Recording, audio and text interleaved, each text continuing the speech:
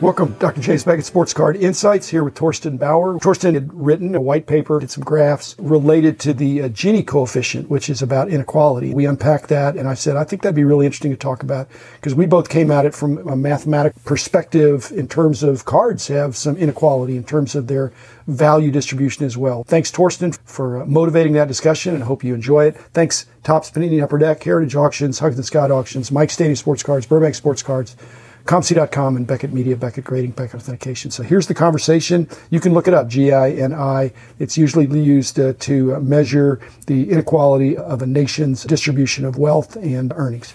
The Gini coefficient is imperfect, but people always look for a number. And it's a political number, actually. That's true. But you're the expert in that field. I don't think so, but I'm not an economist. I'm a statistician, so I'm comfortable with numbers. Some of the economic numbers are used for political purposes. But to apply that to our industry, to the distribution of card values, nobody's politically concerned about that. It's just interesting to see that we have a huge range, and the distribution is not a normal distribution of cards. There's some very huge collectors and very huge cards too. So that's true. Yeah. And society is concerned if there's too much inequality. Yet in our hobby, it's part of the problem when these products are released that you buy into a break because there is a chance to get some very expensive card. I won't say it's ruined for the other people, but unless you get the big card, you're going to be disappointed. You had a chance. 10 years ago, it wasn't quite like that. So there was more equality 10 years ago. Now, there's such a bidding frenzy for the most expensive cards, the Gini coefficient, trying to measure a society, a nation, whether there's equality or inequality. It's the presence of these very large, ultra-wealthy families or people that can affect that, making it look like it's inequality, even though if you take those very wealthy families out of the calculation, is that a good thing? I'm not sure it is. If there's not a positive effect of these wealthy families or wealthy individuals, if there's not a benefit to the average person, then that's not good. Same thing with cards. If you have these very expensive cards that get these headlines, that people are hearing about them, and it distorts the reality of the average experience of the collector. The Gini coefficient is not always helpful for what does the middle class do? What is their situation? Just like the card collecting, there's more than just these cards that are ultra expensive. When I started in the hobby in 1995, for example, I bought my first Beckett magazine, and the most expensive check card that was priced there was $120. And it was a dream card back then. And even later, when those huge inserts came out, 96, 97, 98, those were maybe $100, $200 cards. Yeah. No more than that. Then grading came along, and they go for $10,000s of dollars, maybe $100,000s right now. But just like the Gini coefficient, when you're looking at a nation, is it a problem that some people are extra wealthy or that some cards are extra valued? Does that distort the reality for the other people? We've heard that the rising tide will raise all boats. You've mentioned to me that the value of your collection went up because of all this publicity. And if this card in this condition is going for this price, then it's a trickle up. That's true. But for me, actually, it's not a great thing that the prices have gone up so much, because I feel like I'm priced out of the hobby a little bit, not because I cannot afford it, but because I don't want to at certain points, because I'm not looking at this like an investment. For many people, it's an investment nowadays. It's not just a hobby. It's you invest and you hope that you get a higher return on your investment. For me, it's still strictly a hobby. I don't want to spend $1,000 for a card, which I could have gotten for maybe $100 or $200 maybe 10 years ago, 5 years ago even.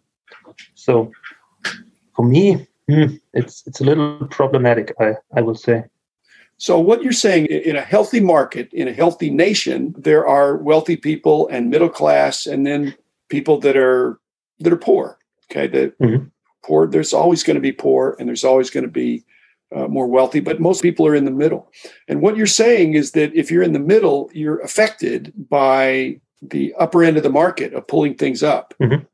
Whereas the other aspect of it doesn't happen. Just because there's a lot of collectors that have less than what you have, that doesn't affect you. It's the ones that are more. And I think that's true in these political situations, that the wealthy people need to use their wealth for positive means. Collectors maybe break up into three groups of these collectors that only want the really wealthy cards, then a bunch of people in the middle that think, hey, I'd like to have some nice cards, but I'm not going to pay huge bucks for those, but I'd like to have a nice collection. Then some people that just have a few cards and they're not as concerned about the value at all. They just, even base cards, common cards, not a problem. Mm. But if those groups don't talk to each other, you'll find them at each card show here in the States. Everybody is entitled to spend as much money as he wants on cards, and that drives the market. And it's a big part why the popularity has risen so much over the last 2 years. So it's not a bad thing per se, but for me, yeah, it leads to the fact that there are several cards that I wanted to buy 3 years ago, but right now I say no, at those prices, no chance. I am now concentrating on buying more base cards or low insert cards. Those are beautiful cards too, and I like them, and I like to complete my Shaq collection. But still, I would like to also buy some of those case hits from late 90s, which I really love. They probably were undervalued back when they came out, just because the perception of how valuable could it be, because the case prices weren't that expensive compared to now. If people say, what is the average value of the cards that you have? Now, you probably know that, or you could know that I have this many cards, and there's three ways to get the average. If people say, what's the average card in your collection? One way to do it would be to look at the total value of the collection and divide by the number of cards. That's the mean, the average that most people think. But there's also a median, which would be, what's the card of which maybe my median card is 50 cents. I have a lot of cards. Half my cards are worth more than 50 cents and half are worth less than 50 cents. And so that's the median. Then there's the mode, the one you have the most of. I probably have more nickel cards than anything else. 5 cents, just like in the income inequality. I'd be more interested not in the average income in terms of the mean, because that's distorted by the very, very wealthy people, but the median. Half the people make more than this, half the people make less than that. But the mode, what most people make, is probably minimum wage, that base value. And that's probably the way it is in the hobby too, is that you have some people that have ultra expensive, fabulous collections where they have not unlimited money, but lots of money to spend. But then the average person, I think, has a nice collection. Then there's people that just have some cards and they're not very serious about it. And our goal is not to make everybody that's not so serious about it go after the huge cards. It's to get them into the middle group. I think that's the challenge of the Gini coefficient, is not to tax the wealthiest people until they leave. It's to elevate and improve and help the average, the middle class. And that's probably the same thing in Germany. If you have a thriving middle class of people that are not the wealthiest, not the poorest, and that's what I'm hoping we're going to have in our industry as the industry continues to grow, that there's an enjoyment factor. If you have no money at all, that's a problem. But I don't want to be affected too much by the people that have millions of dollars to spend, because they can distort. You said the cards were undervalued back in the time. And I always thought about it that way. If I wanted to open all the boxes in order to get one insert, that would have cost me thousands of dollars or euros in my case. So in that regard, cards are still not very expensive, those inserts. If you're really looking for one case hit or one very low numbered card, and if you try to get it through opening packs, though, that would be expensive too. I don't think people did that. There were some dealers that would break cases, but then they would have the complete sets of the base cards, and then they'd have some of the case hits and things to sell. But they priced them according to what they had spent. If they'd bought a case, then they would put a price on it according to the value of the case. But nowadays, people are trying to buy old boxes in hopes of getting the case hit or these very difficult inserts or parallels. That's a challenge. That's like the lottery. It's almost gambling, hoping to get something really good. Most of the time you don't. People pay $50 or $100 for a pack of Ultra or a pack of metal in order to get a PMG, but they won't get it. In almost every culture that I'm aware of, there are wealthy people and poor people. And if there are too many wealthy people and too many poor people, the Gini coefficient can indicate a lot of inequality. But you don't see the wealthy people in a country buying lottery tickets and doing gambling like that. They're investing their money, whereas the poorer people buy a lottery ticket and hope to win. And most lose, but occasionally somebody will win.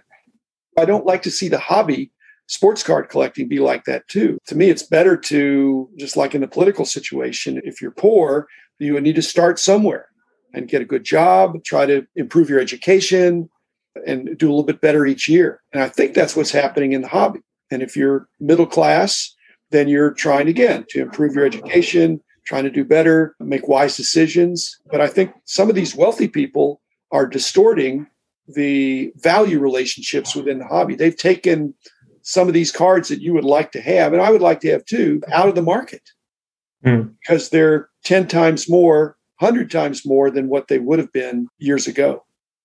That's true, but I think that's a great analogy. Like you said, buying lottery tickets. But there's a major difference, I think, because when you start with a hobby and you're a kid or you don't want to spend as much money and you start buying packs, at least you learn about how sets are constructed, what good cards are, what bad cards are. When you just buy lottery tickets, you don't learn.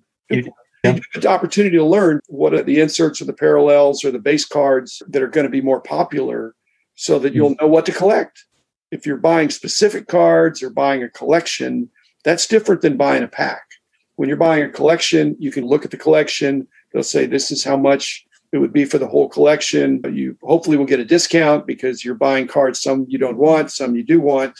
And if you're paying a good price, then you think, I would pay this much just for the cards that I want. So I'm fine with that. Yeah. Also talking about inequality measures, when I run some of the numbers for my collection, without even changing my collection, those numbers changed a lot during the last 2 years because the big cards became more valuable and the inequality just rose, even though I didn't even add cards to my collection. That would be expected when there's volatility in the market. Not to make a huge political statement, but the wealthy people seem to find a way to take advantage because they have money to invest, to take advantage of the volatility, the dynamic changes that are in the market. When you look at these nations, situations like that, their Gini coefficient moves toward greater inequality. That's what we've had here. So your collection expressed in that graphic way through no fault of yours, just because of the general increase, it makes it look like the inequality of your collection has increased.